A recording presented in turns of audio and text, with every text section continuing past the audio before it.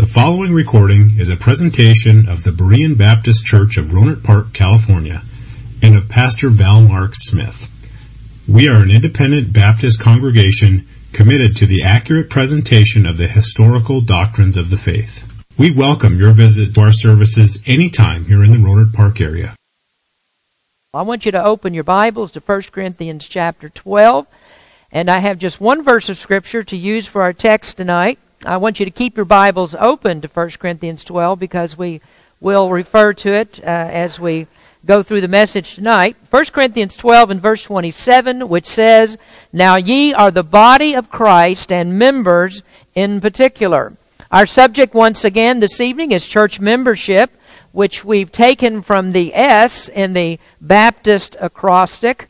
This is the 18th message on the acrostic, and so I know that you are well familiar with the term, what I mean by this. And the S in the acrostic stands for a saved church membership, with the point being that it's impossible to be a part of the body of Christ without being a born-again Christian. Contrary to the teachings of Roman Catholicism and of many Protestants, we do not believe that it is possible to be included in the membership of the church unless you have made a personal confession of sin, that you have repented of your sins and professed personal faith in Jesus Christ. And that is opposed to the teachings of infant baptism for regeneration, as Catholics believe, and also against the Protestant belief that a baptized child becomes a part of the covenant community of believers when he is baptized. Only a saved church membership rightly constitutes a church. And to emphasize that point, a person is not saved by his baptism, but by personal commitment to Christ. Repentance, faith, and baptism are prerequisites for church membership.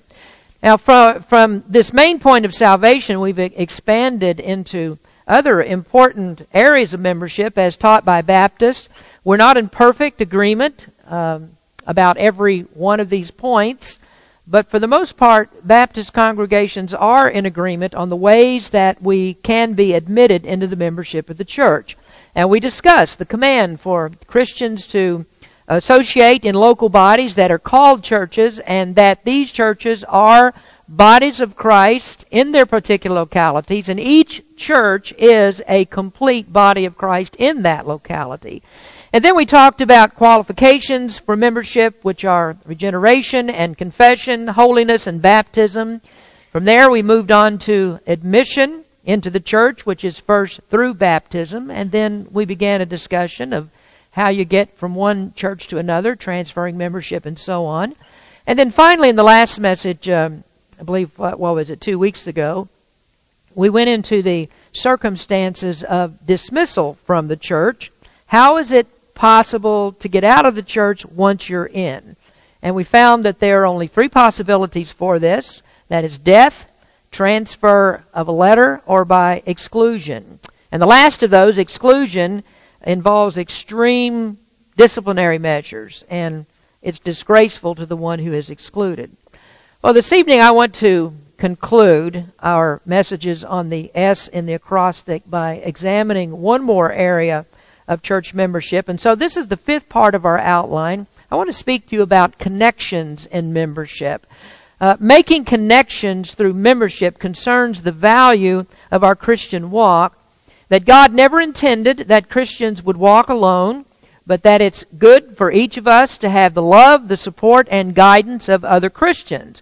And so this evening I want to talk to you about why the Bible commands church membership, that is, the usefulness of it for the Christian. What good is it for us? And why doesn't God want us to fight the good fight of faith from a solitary position, from our own little citadel without the help of other Christians? Well, there's some good reasons for it.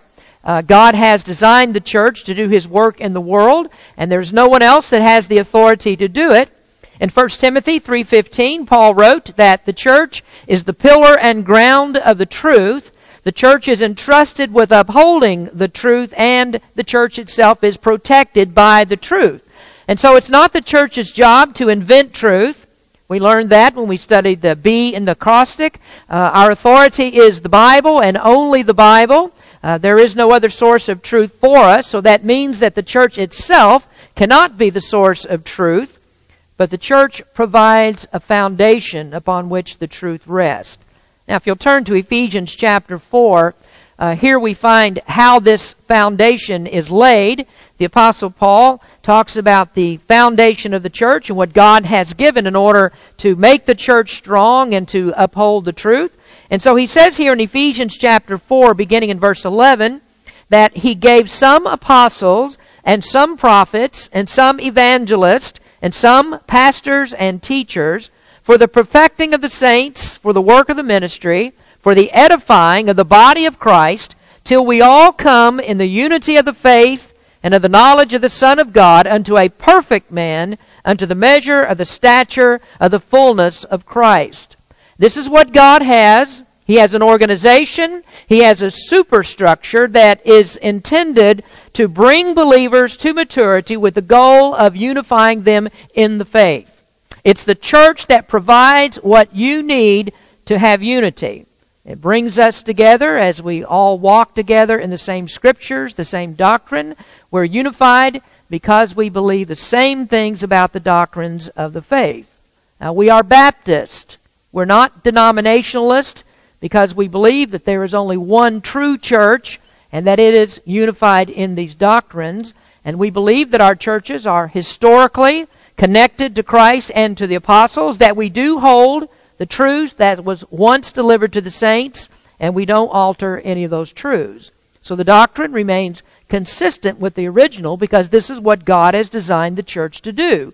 And that is to uphold the truth. It's the pillars of the foundation upon which the truth stands. And so whenever truth, the truth itself, is separated from the church, the support is no longer there, and eventually truth will be perverted. Truth falls prey to opinions, and out of opinions come denominationalism and cults and dominant personalities that are controlling and subversive to the doctrines of truth. And these other types of organizations and people will use truth to their own advantage. So God gave the church to guard against that. He gave us pastors and teachers to work within the framework of church organization to keep the truth on track through the leadership of the Holy Spirit. Now, if you look there in Ephesians chapter 4 again for just a minute, I just read verses 11 through 13, and I want to go on with this to show what preaching and teaching through the church will do. It spurs our growth in the Word. It brings us to the unity of the faith. So that verse number 14 says that we henceforth be no more children, tossed to and fro, and carried about with every wind of doctrine, by the sleight of men and cunning craftiness, whereby they lie in wait to deceive, but speaking the truth in love, may grow up into him in all things, which is the head, even Christ. So this is what the church does for you. Verse 13 says that it will perfect you. That means it will bring you to maturity. It will make you complete. It says that you'll come to the stature of the fullness of Christ. And verse number 15 elaborates on that by saying that you will grow up unto him in all things. And so I'll put it to you simply that you can't get this far in your Christian life. You can't get to the place that these verses describe without the church. You can be saved without the church, but you're never going to grow without it. You'll never reach the stature of the fullness of Christ. And that's not a personal opinion that I'm giving you. I strongly favor the church, of course, but this is not a personal opinion. This comes from the Word of God. Well, why can't you grow without the church? Well, simply, it's because it's God's means. The church is like rain on dry ground. There isn't another method in God's economy for the spiritual growth of His people. So the church is actually our pathway to sanctification. Now, you might think that you're a strong Christian and that you're immune to falling, but God says that you're not. And you might think that you can miss church as often as you like, and you can still maintain your footing, but God says that you cannot. There's always a degree of backsliding that is associated by regularly missing church. When you miss church to do all the other things that you want to do, there's going to be a degree of backsliding there, because this is the method that God uses to strengthen us and cause us to grow. Now, you can argue about it. You can argue that you're the same, that it doesn't matter, but not according to the Word of God. Without the church, Christianity is hollow. It's a body without a skeleton and without support. It's a heap that falls to the ground. And so your service to Christ becomes that way. And you just have to think about this. What am I as a Christian without the Lord's church? What am I as a Christian without working in God's church? Well, you can't work in His church if you aren't here. So you can boast in your own strength, but then that's all that you have. You have your own strength. Now, another way to put it is the way that Paul says in our text chapter, that members of Christ's body are hands and feet and ears and eyes. What good are any of those without the body? An eye isn't any good unless it's attached to the optic nerve and then to the brain. There is no use for a severed hand or a severed ear.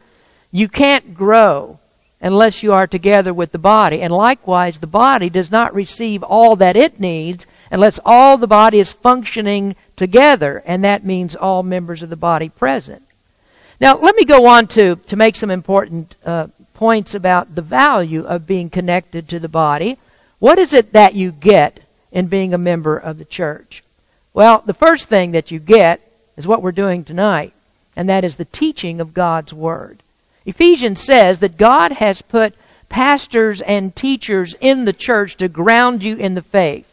Paul said to Timothy and wrote to the Corinthians in 1 Corinthians 4:17, "For this cause have I sent unto you Timotheus, who is my beloved son and faithful in the Lord, who shall bring you into remembrance of my ways which be in Christ, as I teach everywhere in every church." Paul sent Timothy to Corinth to teach the same things that he taught.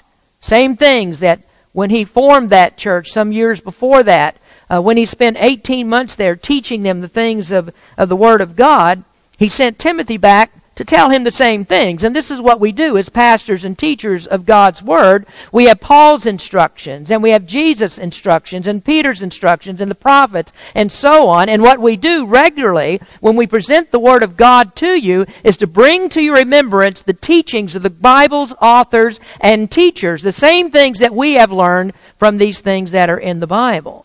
Now, the way that God has devised that we would do it is the most logical approach that we can use.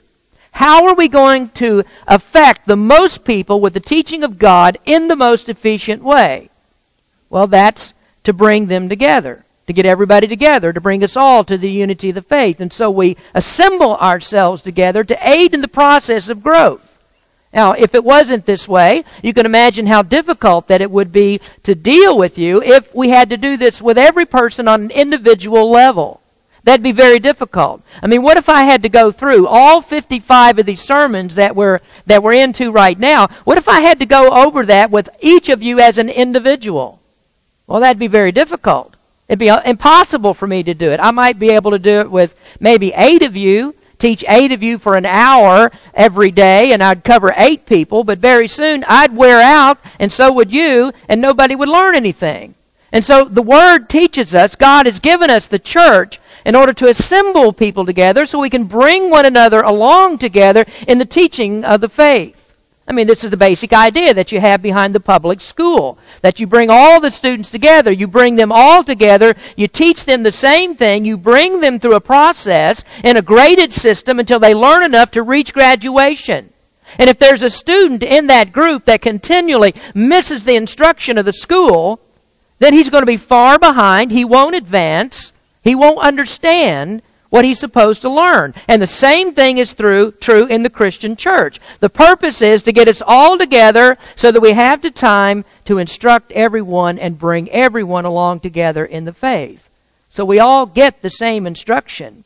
And when someone misses, you can't advance. But you know that you miss. I know that you miss. And so we find ourselves backtracking over the same ground to catch people up. But this is what the church is to do. Bring people to the maturity of the faith through instruction. Now, one of the things that Ephesians 4 says is that pastors and teachers instruct in order to replicate themselves. We teach others to teach. We teach others to take on ministry. Now, for a long time, we enforced a rule that said that all teachers have to attend all church services unless God's providence made it unavoidable. And we became very lax in that rule. There isn't anyone to blame but me for that. But I want you to consider this. How can you miss the majority of church services and be qualified to teach? I mean, do you actually know enough that you can't learn any more from me? Are you getting the instructions that you need in order to teach others from some other place? If God said that the place to receive your instruction is the church, the question is, are you being obedient? And are you qualified to teach people if you take and leave church services as you please? How are you going to grow without the church when God said that you can't? You see, teachers never mature enough that they don't need more teaching. I can't even do that myself as a pastor. This is why I'm constantly studying all the time, going over things and learning things myself, because all of us need to be taught. And one of the best times of in-depth teaching is on Wednesday nights. Now on Sundays, I don't believe that it's appropriate for me to stop in the middle of a sermon and answer questions. The public ministry, the pulpit ministry, is not a discussion. This is the place for the authoritative proclamation of God's Word. But on Wednesday evenings, I allow discussion. The Word is taught, and then there's the opportunity to question and to discuss. There's a time of in-depth teaching, and then we can expand and we can investigate what's been said with as much time as we need. And so Sunday school teachers ought to be here for that kind of instruction. Pioneer Club teachers ought to be here. Anybody that has the responsibility to teach others ought to be here. Now, whether you teach adults or you teach little children, you ought to be here. Now, I know that there's some who can't. We understand that. But we also know that there are more who won't. And if you won't, then your credentials for the teacher, or as a teacher, are not very good, because you don't believe what the Bible says about the instruction of the church. Now, there isn't a real great mystery to this. I mean, I'm not telling you something that seems strange to your ears and you have to figure out. It's not puzzling information that we're not sure about. Now, the Sunday school teacher who says, I don't need to be there because all I'm doing is teaching kids, is wrong. Now, through the years, I've had many Sunday school teachers that came to me with questions that their students asked in the class and they didn't know how to answer them. And that's not a bad thing. That's not really a big problem. Kids often ask tough questions. And I have trouble myself sometimes trying to break things down, explain them on a kid's level. And sometimes kids will ask questions you never thought about. Talk to Thad sometime. I mean, it can be difficult. Some of the questions that kids ask. Well, what should teachers in the church be doing? Well, they should be in the services. They should be listening to the pastor preach. They should be listening and taking notes. Isn't that going to help you to be grounded better in the faith? Aren't you going to learn something doing that? There isn't anything wrong with the teacher telling a student, I don't know the answer to your question, but I will find out. But there's a whole lot wrong with a teacher who fumbles around and pretends that he knows the answer and gives some answer because he wants someone to think that he knows what he's talking about. Kids will find you out. They begin to understand the limit of your understanding. Now, you multiply that exponentially when you're dealing with adults. There are adults who know when you have reached the limit of your understanding. And it's not going to get any better if you're not receiving instruction to increase your understanding. Now, I don't boast myself in this, but if you have a disagreement about something, I've always said, come and talk to me about it. I've studied the material. The question is, have you? You need to know it. I've spent the time in it. Have you spent the time? Can anybody raise your hand and say that you know enough that you don't need any more instruction? You know enough that you don't need another opportunity to hear the Word of God? You know enough that the opportunity that the church provides on a Wednesday night is superfluous for you? Does anybody have that much knowledge? Paul said in 1 Corinthians 4:17 and in Ephesians chapter 4 and a dozen other places that we are encouraged to learn in the fellowship of the church. The apostolic precedent is set in Acts chapter 2. The church fellowshiped and continued in the apostles' doctrine. And when a student comes here and he looks around the room and he sees that his teacher is not in the service, that student's not going to have very much confidence in the teacher. You've missed the very basic fundamental of assembling and fellowshipping and receiving instruction. And so we have to ask, are you qualified to teach? Now, looking back at the acrostic, we've also learned that we connect with the church in order to receive the ordinances. Baptism and the Lord's Supper can be administered only by the church. Now, if you are to obey the Lord in both of these, you can only do that by being a member of the Lord's church.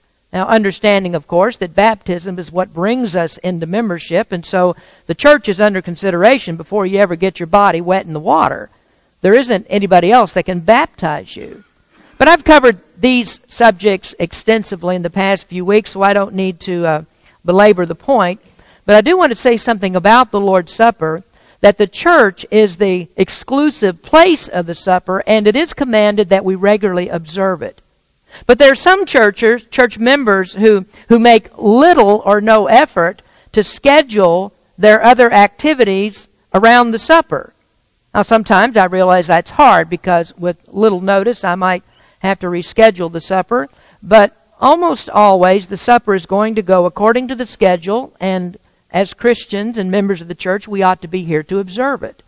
But at the same time, it's hypocritical to make the team effort to be here in order to observe the Lord's Supper and to let the team down because you don't come to the other services.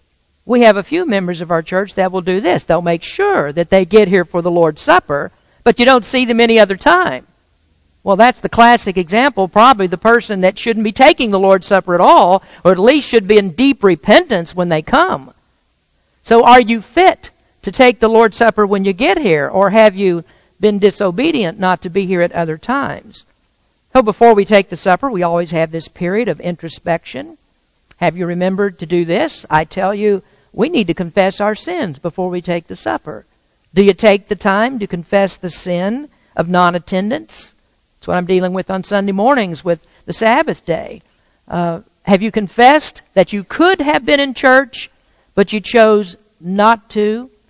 Have you confessed the sin of neglecting your spiritual gift that God says that you're to use for the good of the body? You can't use it if you're not here. Have you thought about confessing that sin before you come to the supper? Have you decided that you ought to tell God you're sorry, that you satisfied yourself instead of doing what He said to do on the Lord's day? So the ordinances, the church provides those for us. We can't get that anyplace else. Thirdly, we connect with the church for evangelism. Evangelism is the work of the church. That's made clear by the commission that was given by Christ in Matthew 28. I don't have time for us to go back into the exposition of that 28th chapter of Matthew like we did when we were going through the book. But if you can think back to that time, I made the point when we were studying the commission that the Lord gave that to the church. He didn't give it to people as individuals. Now, of course, it's individuals that have to carry out the commission, but evangelism is only done under the auspices of the Lord's church. The church is the only organization that's authorized to evangelize. So the New Testament doesn't countenance any other organization but the church, and so there's no thought that evangelism will be separated from it. It's not going to be done by anyone that the Lord hasn't commissioned. Now let me give you an example because this has come up just recently. Generally speaking, there's a good group of men who are involved in a very good cause of distributing Bibles. Some of you may be familiar with the Gideons. They were organized at the end of the 19th century, and over the past a little bit over 100 years, they've given out over 2 billion copies of the Scriptures. Now, I don't think that any of us would fault someone for distributing Bibles to people, although at times we might be concerned about some of the translations that they use. And as a child, many of you have probably received a Gideon Bible when you're at school. How many of you got one of those? Most people. Well, really that few people? You didn't get a Gideon Bible when you're in school? Wow, that's strange. That's California for you, I guess. But in our schools, we always got a copy of a Gideon Bible. When we were in 6th grade, fifth and 6th grade, they always came and passed out Bibles at the school. But Gideons have done that for years. There are many soldiers that have carried Gideon Bibles into battle. Most hotel rooms that you go into have a Gideon Bible in the drawer next to the bed. You don't see it as much as you used to, or sometimes that's missing. The Gideon representative that was here a few weeks ago told me that the Grayton Resort requested Gideon Bibles for their hotel rooms. So they sure do need it over there, so make sure that they get them. So who would fault anybody for distributing Bibles? Well, my problem with the Gideons is not the distribution of Bibles. My problem is that there is a diverse group of men that call themselves the arm of the church, an arm of the church, and their attempts at evangelism. The official documentation of their organization says that they are committed to Bible distribution and evangelism. And you think, well, why is that bad? I mean, they're going to tell people about Christ. They're going to give them a Bible. But the question is, where is there in the Bible any authority for a parachurch organization to evangelize? Now, we have to remember this, that whenever the truth is taken out from the support of the truth will eventually fall. Truth will not prevail. Now, I'm not going to go into this now, but I've always had a problem with those who present a gospel that doesn't include repentance from sin, a radical change of life to the lordship of Jesus Christ. Many years ago, when I was a young man, I became a member of the Gideons. And I was honored to be asked to do it, to be accepted into the organization. And so I began to attend the meetings, and I was assimilated into what the Gideons call camps. And in these camps, there is a hodgepodge of Christians from many denominational churches. Now, my particular problem with this was that I was in a camp that had many members, many men who were members of the Church of Christ. Now, you think for a minute how different the gospel of the Church of Christ is to the gospel that is preached in the Baptist church. The Church of Christ has the Galatians 1 problem. That's a gospel that Paul said is not a gospel at all.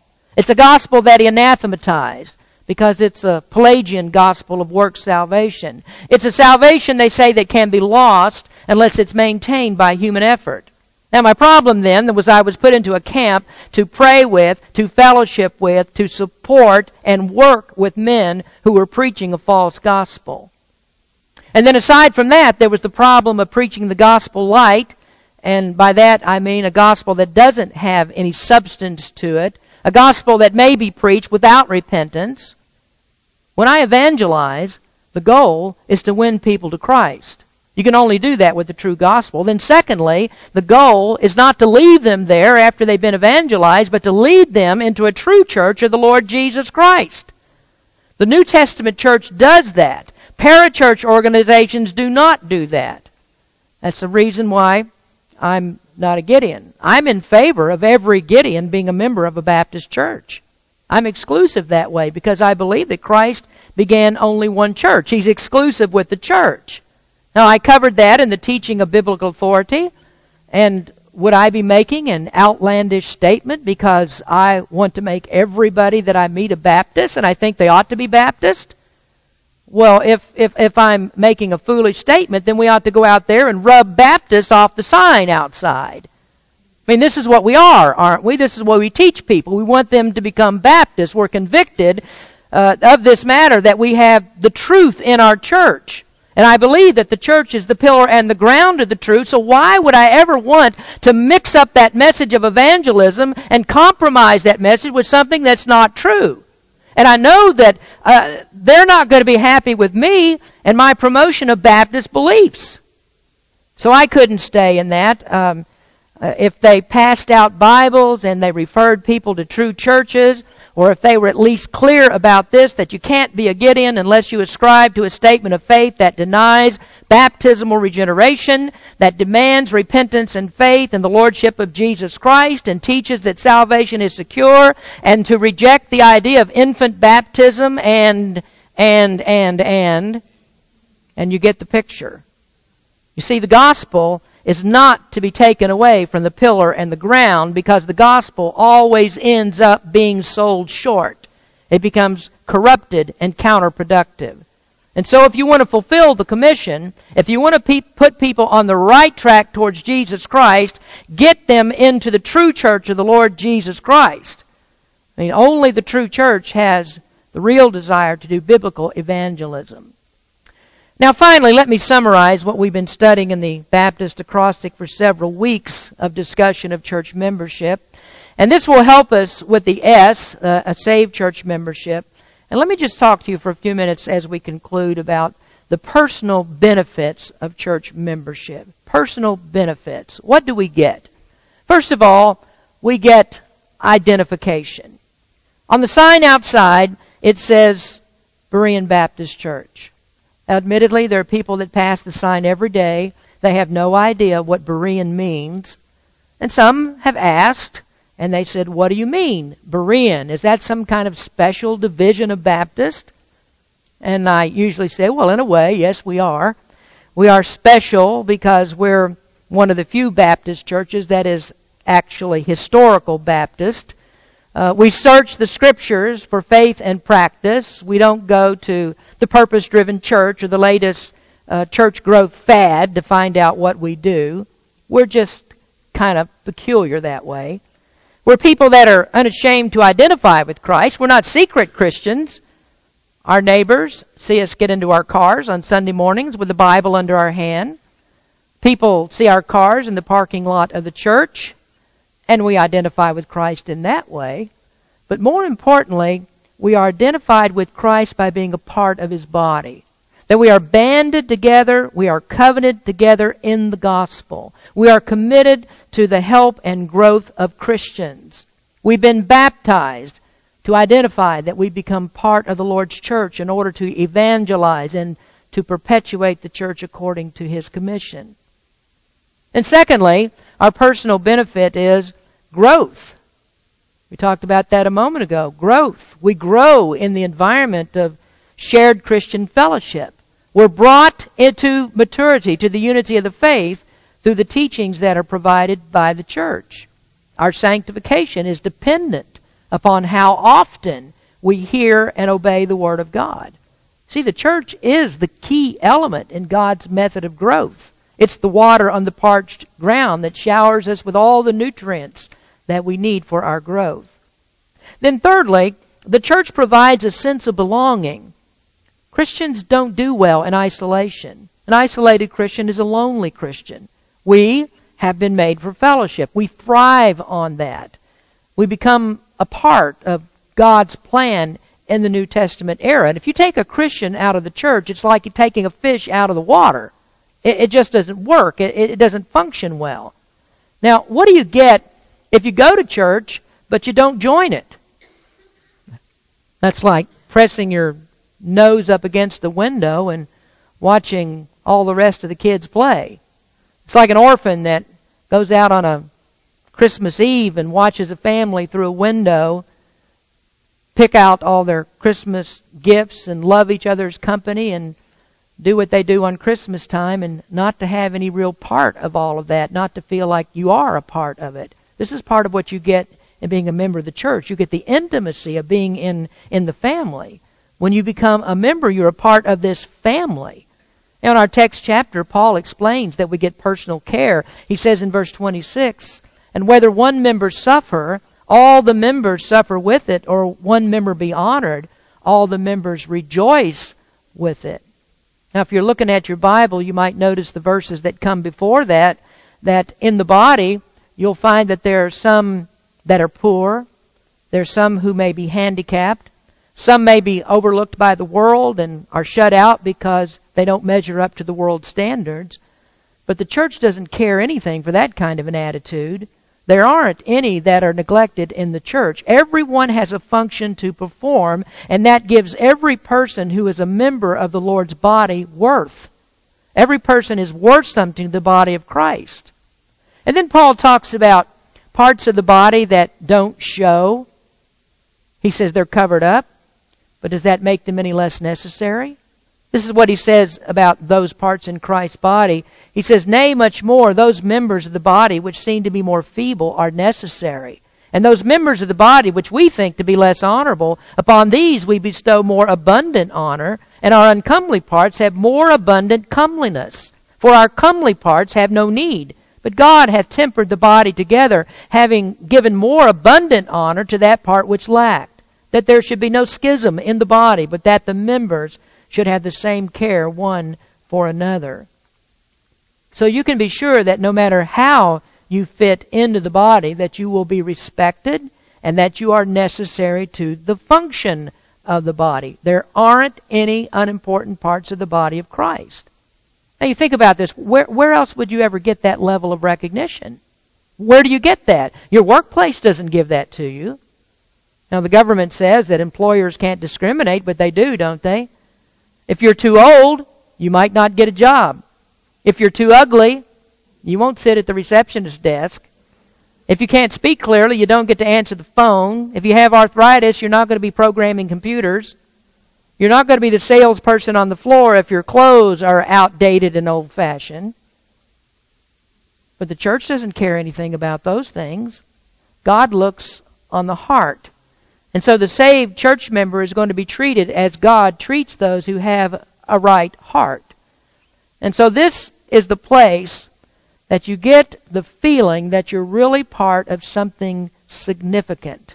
And there isn't anything more significant than the Lord's church. If you want to serve the Lord, you will fit in here. Fourthly is commitment. Others commit to you as helpers, as compassionate and caring, as prayer partners, as brothers and sisters. You get that kind of personal commitment, and then you also get to personally commit yourself to them. And as you do, your church membership is a commitment to Christ. Christ said, "If you love me, if you're my followers, then you will obey me." And there is no way to know Christ other than to know Him in the Word and to know His people. To commit to Christ is to commit to His people. You can't love Christ without doing that. And so the church becomes the place that you show that you truly are a Christian. The commitment shows it. You never want to say that you're committed to Christ without fulfilling the duty that you have to other Christians. And the church provides the opportunity for you to do it. That leads me, fifthly, to responsibility. You need to recognize responsibility. A Christian that's out of the church outside of the church has no accountability, thus no responsibility. And some like it that way. You find some Christians who want to be members of big churches because they get lost in the church. Nobody even knows they're there. Nobody's going to ask them to do anything. Nobody knows anything about them. A church membership brings responsibility and accountability. When you become a member of the church, you have to be ready to go to work. You sign up for that because Christians are made to serve. When you put your name on the dotted line, figuratively, did you not get that part? Is that a piece that you didn't understand? You were born again, and you were born into the slavery of the master. You belong to him, and you must serve. And the place of service is the church. Do you know this? The church is the only field that God has. It's the only place that He provides for you to work. You're to serve Him well in His church because you're going to give an account of your stewardship. And if you haven't done anything, then how do you think the account of stewardship is going to go? God says, get out into the field, go to work. A slothful, immature Christian is one who lays out of church and he's never going to be able to bring in the fruits from the field. So the church is your opportunity to be pleasing to Christ by working out the responsibility that's been laid upon you through the gospel. And then lastly is effectiveness. The church makes you significantly more effective. By yourself, you're insignificant. You're not going to accomplish very much by yourself. You're not going to have very much influence. There isn't much light in one little candle. Now, they used to measure light by candle power. I think that term may be obsolete now. But in a lighthouse, the strength of the lighthouse was measured by its candle power. How much good is a lighthouse that has one candle power? Well, a sailor out in danger of reef and rocks is not going to be able to see a light like that. And so you have to have something like 1,000,000 candle power to enable that sailor to get home. And that's what the church does for you. You put your light with dozens of other lights, and you put all of that together, and it makes a difference. Now, another analogy, the church is a mighty army when we're together. We get things done. One soldier fighting against Satan, the host of Satan, doesn't get very far. But Christ said that his church, didn't he say this? The church is not going to be overcome by Satan, that we will defeat him by pulling down his strongholds. We are effective when we are together. So these are personal benefits that we get from church membership. It's a blessing. It's a privilege to be a member of the New Testament church. Every one of us ought to appreciate the privilege that we have of being a part of the Lord's church. Appreciate that privilege and thank God for this, that you have been made eligible for membership in only one way, and that is you have been saved by the blood of Jesus Christ. A saved church membership. That's the only kind that God has. Let's pray. Heavenly Father, we come to you thanking you for the opportunity to look in your word for just a few minutes tonight. We thank you, Lord, for our church. What a great privilege that we have to come together, to sit together, to fellowship with one another, and to open the Bible, to learn from the Word. And as we do, we learn so much more about our Lord and Savior, Jesus Christ. I pray that you would lay it upon the hearts of every member to be servants, to be good stewards of the manifold blessings of God. So many things that you've done for us. One day we will give an account. We'll all stand before the judgment seat of Christ to give that account of the deeds that we have done in our body. And I do pray, Lord, that it will be a good accounting because we've dedicated ourselves to love and worship you and to honor you and then to be in fellowship with other members of our church. Help us to appreciate the blessed privilege that we have of being your people in your church. In Jesus' name we pray. Amen. Thank you for listening to this presentation of the Berean Baptist Church of Rohnert Park, California. If you would like further information about our church, please feel free to call us at area code 707-584-7275 or write to us at Berean Baptist Church, 6298 Country Club Drive, Rohnert Park, California, 94928. Additionally, you may visit us on the World Wide Web at www.bbaptist.org.